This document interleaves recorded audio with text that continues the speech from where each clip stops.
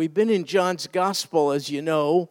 Let me just refresh your memory. This Jesus, who has so captivated man that he has moved to Pakistan and with joy is there, out of his comfort zone to tell people about Jesus. Let me tell you what's transpired. He was taken prisoner. He did nothing wrong, but he was arrested on trumped-up charges. He was brought in chains to face a series of harsh and humiliating trials. The first set were Jewish religious trials. He met before Annas, a prior high priest, then his son-in-law, the present high priest Caiaphas, who then marched him before the whole then Jewish government known as the Sanhedrin, consisting of 71 members. And after all of that, understand, this was at night, and so all through the night, the Lord was kept up for this series of trials. First, the Jewish religious trials. We began last week to see it wasn't over. The next series of trials, he, the innocent one, Jesus, faced was of a civil, governmental nature, not religious. And since Rome occupied Israel at the time, they were the in-place government, and so Jesus was brought before the governor of Rome in the Holy Land. His name was Pontius Pilate, and it was a horrific time he was exposed to, entirely unjust, and during this time he was humiliated and he was mocked and he experienced a whole lot of suffering. Pilate examined him, came to the conclusion that Jesus was innocent of all charges, but Pilate was in a precarious political position. He was a consummate politician, interested less in truth than in the longevity of his office. As a result, he didn't want to upset the apple cart. The Jewish religious leadership demanded that this radical rabbi Jesus be executed.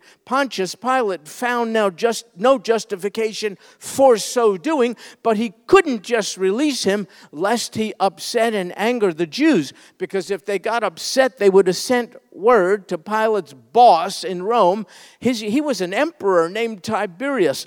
Already, Tiberius didn't think much of Pontius Pilate. He made a lot of leadership mistakes, and so he was on a thin edge. And so he's in this precarious position. He's trying to come up with a compromise position, and he thinks he has stumbled upon it.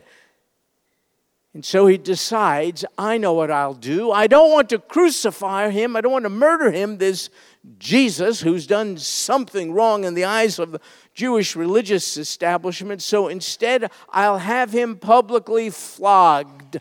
I'll beat him. We will whip him. We'll scourge him. And maybe then people in the crowd will take pity on him, let him go, and that will settle the whole issue, and then I'll be reelected next year. That's kind of what he's after.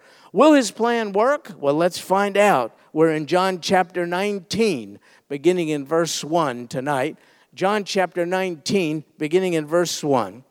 Pilate then took Jesus and scourged him. That's what the text says. The prisoner, being prepared for this scourging, would first be stripped naked. Then he would be tied to a low post, kind of like what you see depicted before you. The purpose of it was to so stretch out the skin on the prisoner's back that the whip would more easily cut through layers of skin. This is what happened to the Lord. He was led out of the praetorium, praetor meaning governor. It was Pilate's residence and also the hall of judgment. The crowd was outside. Jesus was inside. Pilate let him out in order to be scourged before the crowd. And the scourging involved a leather kind of a whip that looked something like this. The Romans used it. It was called the flagellum, and it was knotted. You can see knots on it, and weighted with pieces of metal and or bone. The Jewish law set a limit on the number of strokes that could be applied. It was 40 max. But remember, it's the Romans administering this whipping, and who knows how many strokes the Lord received at this time. And the soldiers, according to verse 2, Roman soldiers, here's what they did. They twisted together a crown of thorns, and they put it on Jesus' head. I wondered, where did they get the thorns? Were they just there? I mean, they're in the praetorium with the thorns available such that they could form it into a crown. It was to mock him, you know. And I did a little research, and there's a tree that you see pretty commonly in this area. It's called a date palm tree. It produces very sharp thorns, which are so sharp they can go through plastic, let alone the skin, let alone one's scalp. They were long, spike-like thorns, kind of like what you're seeing here. Well, that's where they got it. But then I thought, but where did thorns come from to begin with? How did we get thorns? Well, we got thorns from human sin. First man and woman, Adam and Eve, you know about this. Genesis records it. They sinned against Almighty God, and there were consequences which you and I experience even down to this very day. And so way back in Genesis chapter 3, verses 18 and 19, we're told some of the consequences of the sin of our forebears, Adam and Eve. And so these, in response, are God's words to Adam in Genesis 3. Cursed is the ground because of you. In toil you will eat of it all the days of your life. Both thorns, so there it is, both thorns and thistles it shall grow for you.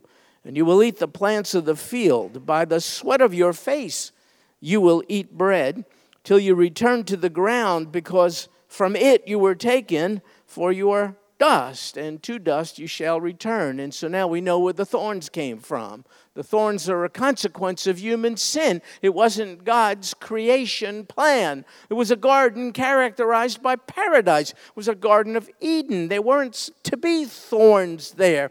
And this is one of the environmental consequences of human sin. And so someone said, I think quite persuasively, Jesus was wearing the consequences of Adam's sin and yours and mine at this particular time. Verse 2 furthermore goes on to tell us that the Roman soldiers put a purple robe on him. Where'd they get it? Well, there might have been some discarded cloth or even an old rug, and some Roman soldier got the clever idea, I'll get it and I'll just throw it on this pretender to the throne, this so-called king of the Jews, and we'll mock him with this robe. And in verse 3, furthermore, they began to come up to him and they said, Hail, King of the Jews. You see, they were mocking him.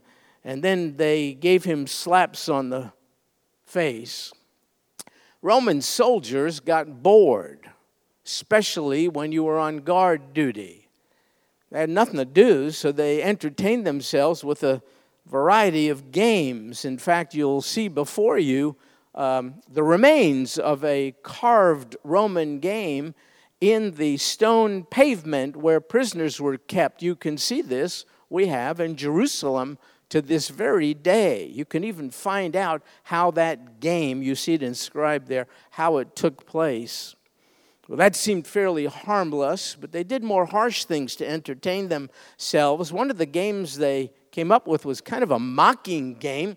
They would find the prisoner who looked most unlikely to be well thought of, and they, in mockery, would set him up to look like the king. They would make a fool of him. That was the idea. And folks, that's the game they played with reference to the Jesus we bow before and worship. That's what he was subjected to. Folks, it is nothing but sheer and utter cruelty we are reading about. You wonder how they could be so capable of such cruelty. But let's bring it home. Do you think we could be? I think we could. Folks, sin unchecked and unbounded knows no bounds or limitations. And when the darkness gets a hold of you, yes, even this kind of unnecessary cruelty can prevail. Jesus was innocent. You know that. I know that. Pilate knew that. And yet Jesus was treated as though he was guilty. And this, you realize, he submitted to for you and for me. Earlier on, we read that Jesus was slapped in the face while standing trial before Annas. Later, he was spat upon and beaten when he stood before Caiaphas and the Sanhedrin. Now we're reading that he was scourged by Pilate and mocked and beaten by the soldiers. Folks, all this even before the Lord was impaled upon a cross. Look how much he suffered for us and for our sin, which leads me to this, I think, understandable question. Are you ready to admit Jesus has suffered enough for human sin so that we would be better off not seeking to add to it by punishing ourselves? It's a disgraceful, disrespectful way of saying to the sin substitute, you didn't suffer enough for me, I have to add to it in various ways. A better thing to do when confronted by your sin, it seems to me, is to confess it as sin, to turn from it and to Jesus, the sin bearer, accept his forgiveness with it, and then just get down the road with him just as if you had never sinned. Jesus suffered enough. We don't have to add to it in any way. Now in verse 4, Pilate, he came out again. If you can track this, he's going inside the praetorium to be with Jesus. He's coming outside to say some words to the crowd. And so Jesus came out again and he said to them, behold, I am bringing him, Jesus, I'm bringing him out to you so that you may know that I find no guilt in him. Jesus then came out. So he brought Jesus back out. And there he was wearing the crown of thorns and the purple robe. And Pilate said to them, behold, the man. Famous words down to this very day. Why did Pilate do all this? I think he did so to dissuade the Jewish leaders away from their irrational and murderous intentions. How could this pathetic, pitiful creature, how could this one be a threat to Israel or to Rome? Leave him alone. Let him go. I think that's what Pilate had in mind. Behold the man. Look at. Is this the threatening man you are insisting I execute? He's beaten. He's mocked. The crown of thorns would have released all kinds of blood flowing down his face. The robe maybe was even sticking to his back because it was bloodied and now drying up. Does this beaten, humiliated, weakened, bloodied man, does he pose a threat to you or to anyone? And so Pilate puts this pathetic Jesus on display. Behold the man, says he, in Latin. These are the famous words, ecce homo, behold the man. In fact, here is a painting depicting that scene. This was done by a Dutch artist, Hieronymus Bosch, in 1500. It is called Behold the Man, or ecce homo, again in Latin. Pilate's interest, I think, was to communicate this. Do you really think that such a pitiful specimen is a danger to Israel or to Rome? And Pilate, I think, is expecting for them to go away sorry over their irrational passion to do away with such a one. But he's surprised to see what happens. Verse 6.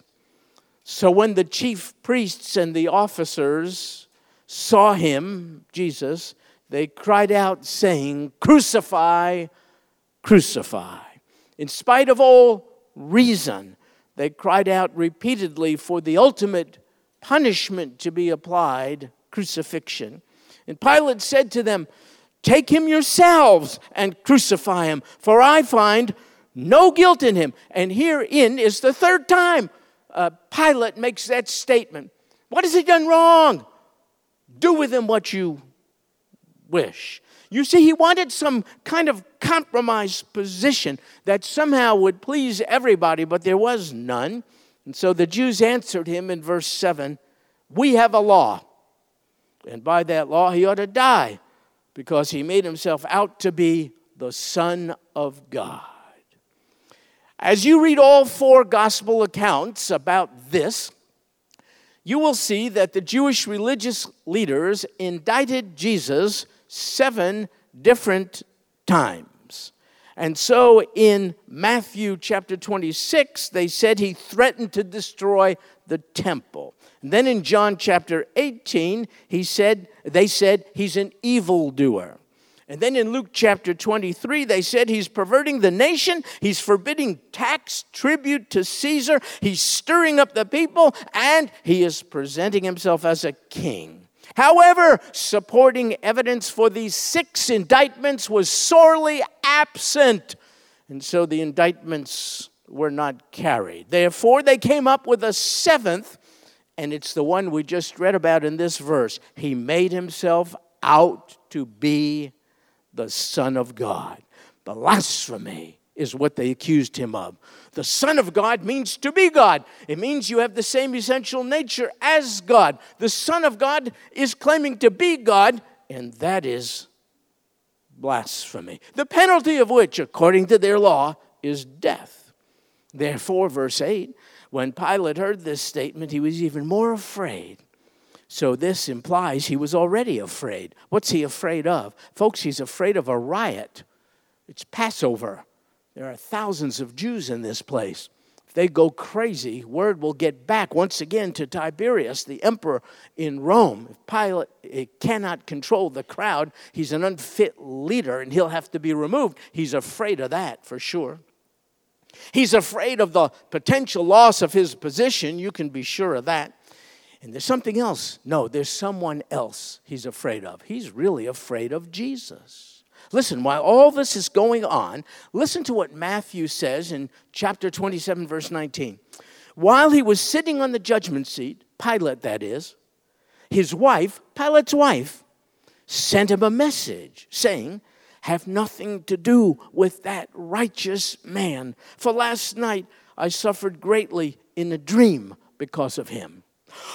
Something's happening to Pilate's wife. She wanted to get, even in the midst of this, if you can imagine it, there he is sitting in judgment. The crowd is there. Crucify him, crucify him. They're demanding. She slips a note to him, sends him a text. I don't know how she communicated it, but she did. Watch out for him. He's a righteous. Pilate's afraid of Jesus. And now, to compound it, he just found out Jesus claimed to be the Son of God. This really struck fear into him, and I'll tell you why. The Romans were a very superstitious people, and they worshipped a pantheon of gods. Many, not one, a whole pantheon of gods. And they believed sometimes those gods came to earth in the form of man.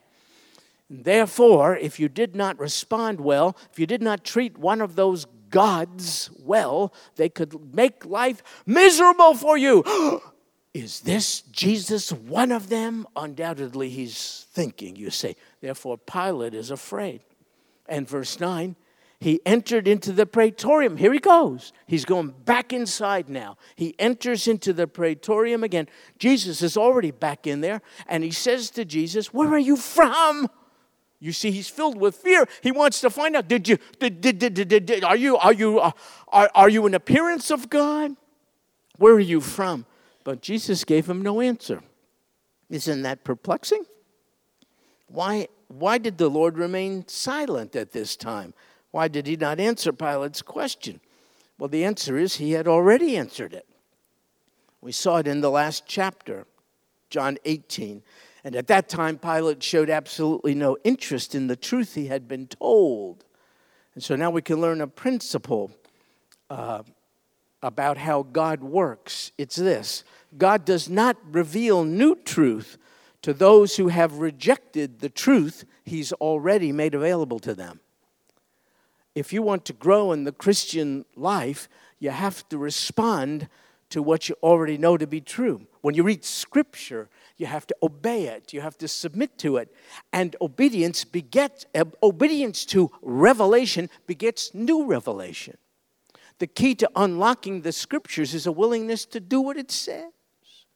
Pilate had none, and therefore the Lord Jesus would not waste any more words on him. Now there's something else behind his silence. It's this. Listen to Isaiah, of all things, chapter 53, verse 7. He was oppressed and he was afflicted, yet he did not open his mouth. Like a lamb that is led to the slaughter, and like a sheep that is silent before its shearers, so he did not open his life. Doesn't that sound like Isaiah is speaking of Jesus? Yes, 700 years before Jesus came to earth, Isaiah, as a prophet, is revealing to us what the Messiah would one day experience. And so what you're seeing here is the Lord fulfilling Isaiah 53:7. And so Pilate said to him in verse 10, "You do not speak to me. Do you not know that I have authority to release you, and I have authority to crucify you?" So here's what happens. If I can get a little psychological, we have interesting human emotions, God-given. Two of them are fear and anger. Where fear prevails, it makes you feel weak and vulnerable, and sometimes to cover up for the fear, you simply manifest anger. That's how it works. So an angry man or woman is usually a fearful or wounded man or woman. The anger is simply a mask for the underlying emotion of woundedness or fear. This is exactly what the case is with Pilate. Pilate is fearful. The text said it. He didn't get the response he was looking for from Jesus, and so the fear turns to anger. He feels out of control. In fact, he's supposed to put this radical Jesus on trial, and yet he feels like he's being put on trial. He feels weak and vulnerable, though he be the governor of Rome, and therefore he covers up for it with a show of strength, and then he gets real angry at Jesus. "Do you talk to me this way? I have the power to crucify you."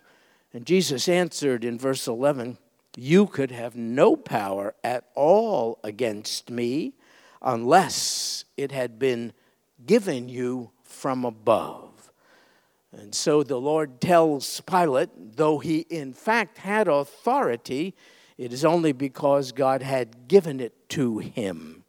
Pilate has no inherent authority. It is a delegated authority, the likes of which we read in Romans 13, verse 1, Paul's words, "Every person is to be in subjection to the governing authorities." Why?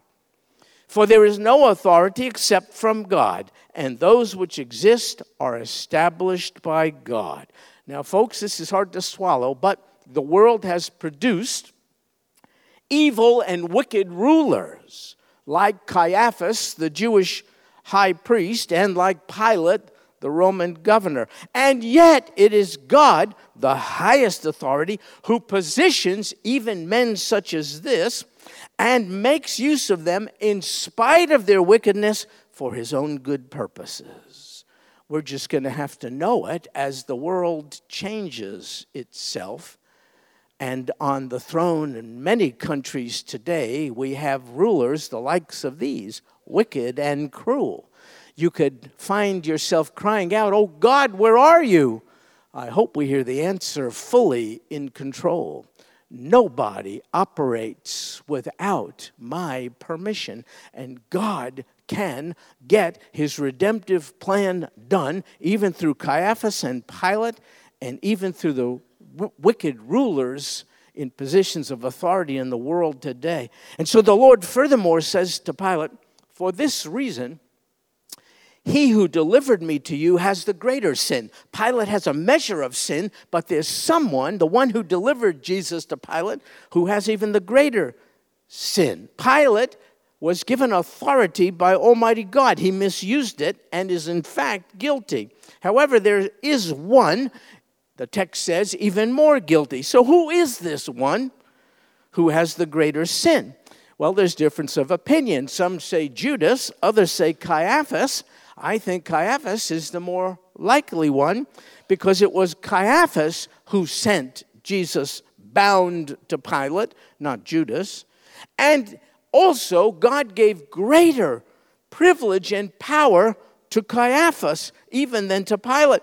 Caiaphas was given authority to lead God's chosen people. He was the high priest of Israel. Therefore, he bore greater responsibility for leading God's covenant people astray. So in verse 12, as a result of all this, Pilate made efforts to release him. But the Jews cried out, saying, if you release, look what they do, if you release this man, you are no friend of Caesar. Everyone who makes himself out to be a king opposes Caesar.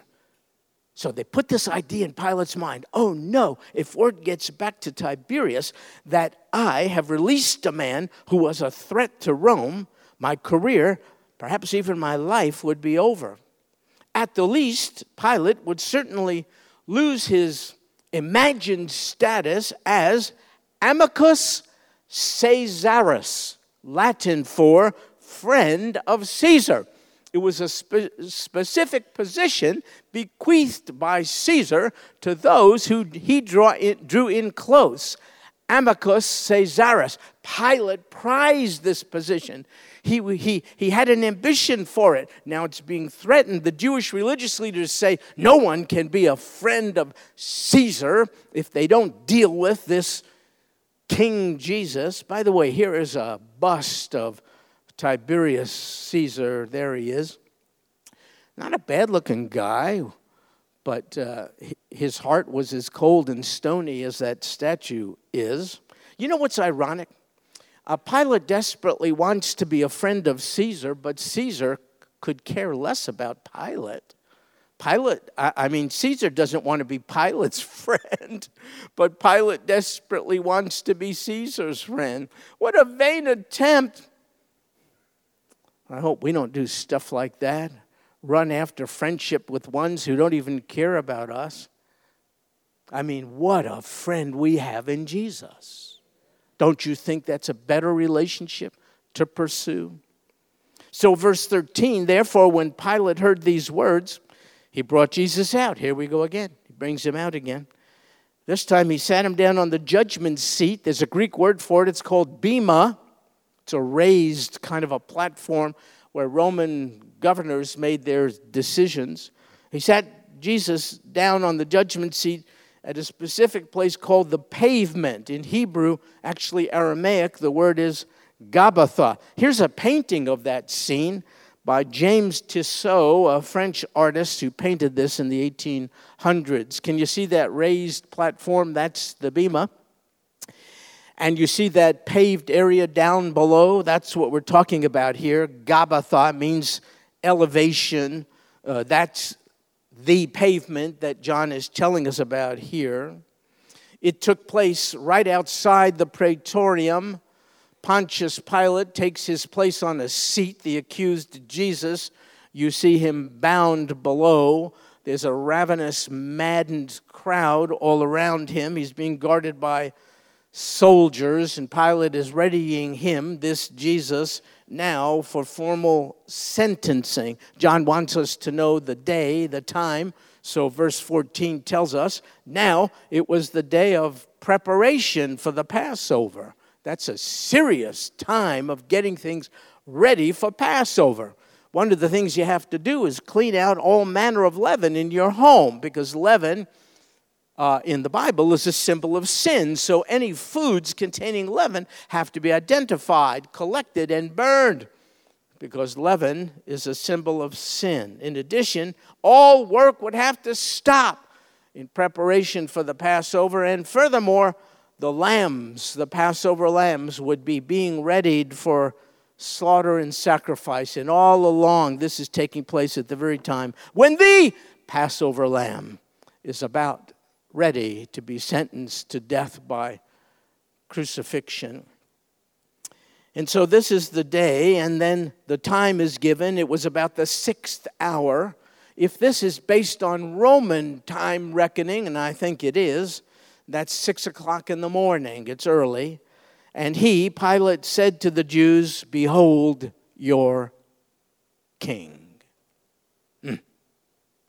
And they're looking at this disheveled, beaten, bloodied, pitiful creature on whose head is a crown of thorns and an old, dusty, discarded garment as a fake robe, and no power, no might, nothing. And yet Pilate sarcastically says to them, "Behold your king." They couldn't accept it, you see. He was not the king they were looking for. They were looking for a king who would rid them of Roman oppression. And they missed entirely the whole purpose, nature of the first coming of their King Yeshua, King Jesus. He came first to suffer and die for human sin. He'll come again, then to judge sinners. He came the first time humble and mounted on a colt. He'll come the second time on a white horse and in victory. If you miss his first coming, you'll not be ready for his second coming. My people have missed his first coming. He came as a suffering servant. The next time he will come as risen Savior to judge the sin of the world. Anyway, they looked upon this one, and he didn't satisfy their expectation of who their king ought to be. And so they cried out in verse 15, "Away with him! Away with him! Crucify him!" Pilate said to them, "Shall I crucify your king?" He's being sarcastic. And the chief priests, look at this, answered, "We have no king but Caesar." Shocking words. In their contempt for their real king, they declared Caesar to be their king. These are blasphemous words, yet it's all true. Since my people, I'm sad to say, Jewish people, have rejected our own King Jesus, we have been left with no true king to lead us, to provide for us, nor to protect us. And this has been the tragic history of my people down to this day. It's a history of wandering. It's a history of contempt, history of persecution and scattering and suffering and holocausts. And it's picking up steam again. My people are by the thousands fleeing Europe right now. They see the rise of anti-Semitism reminiscent of Nazi Germany once again.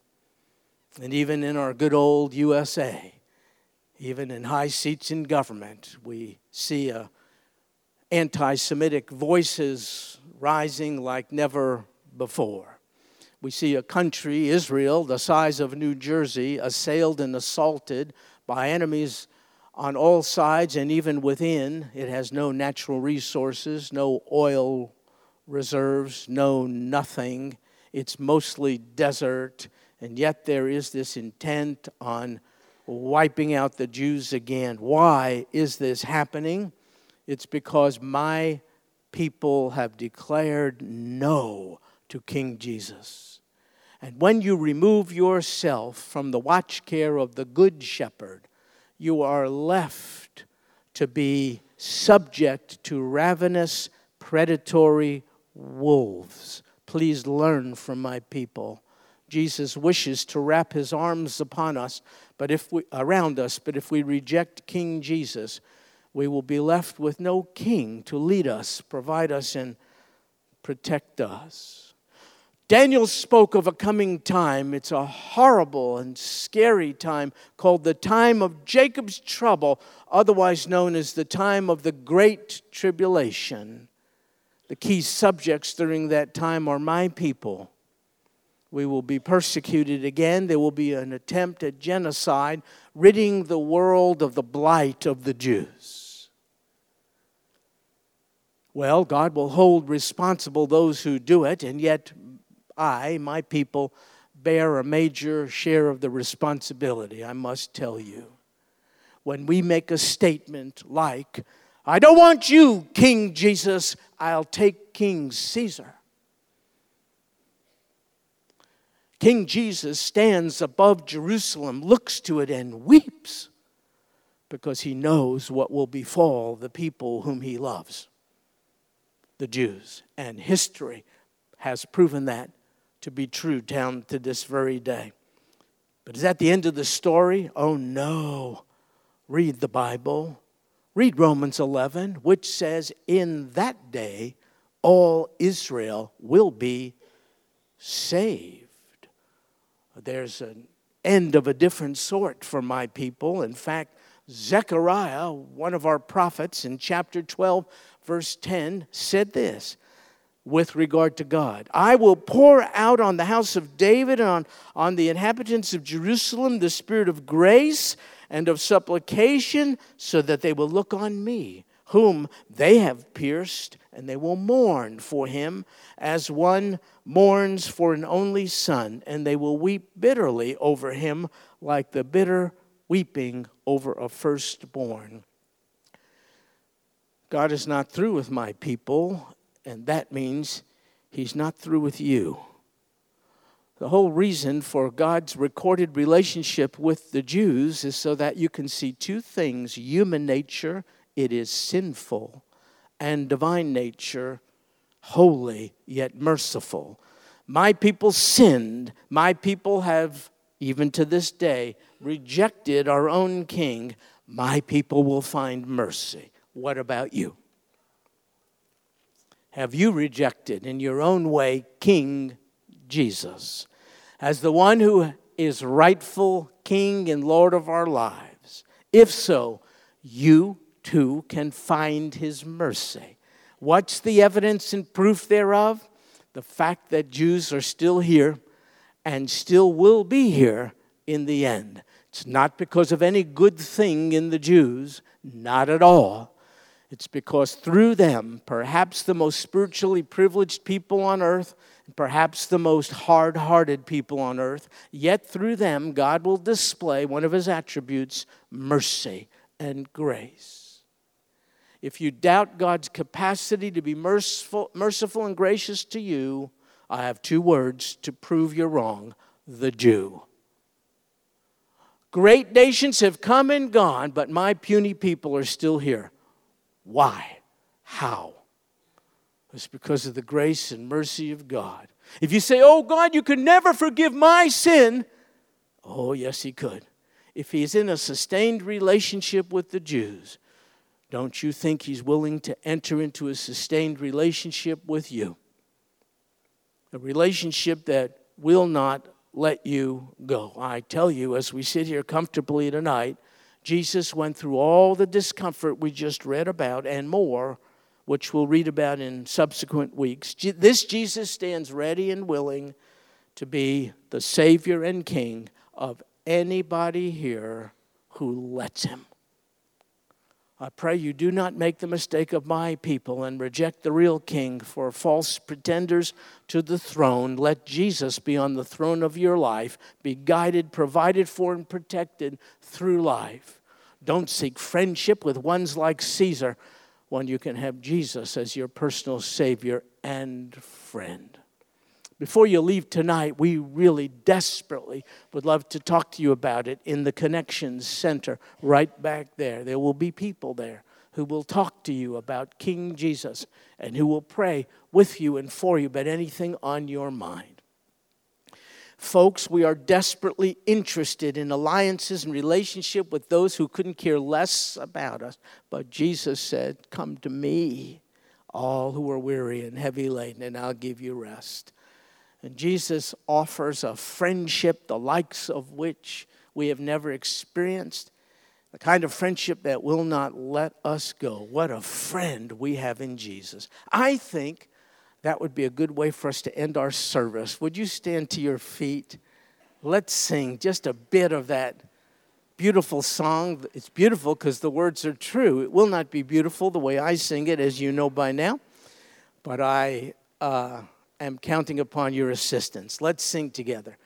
What a friend in Jesus. All our sins and griefs to bear. What a privilege to carry everything to God in prayer. Oh, what peace we often forfeit. Oh, what needless pain we bear. Why? All because and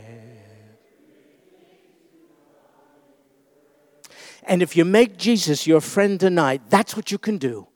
You have a relationship with him and access to him so you can carry to him everything in prayer. I hope you don't miss out on the privilege of being on friendly terms with the Lord of Lords and King of Kings. Not Caesar, but Jesus the Christ. God bless you, folks. See you next time.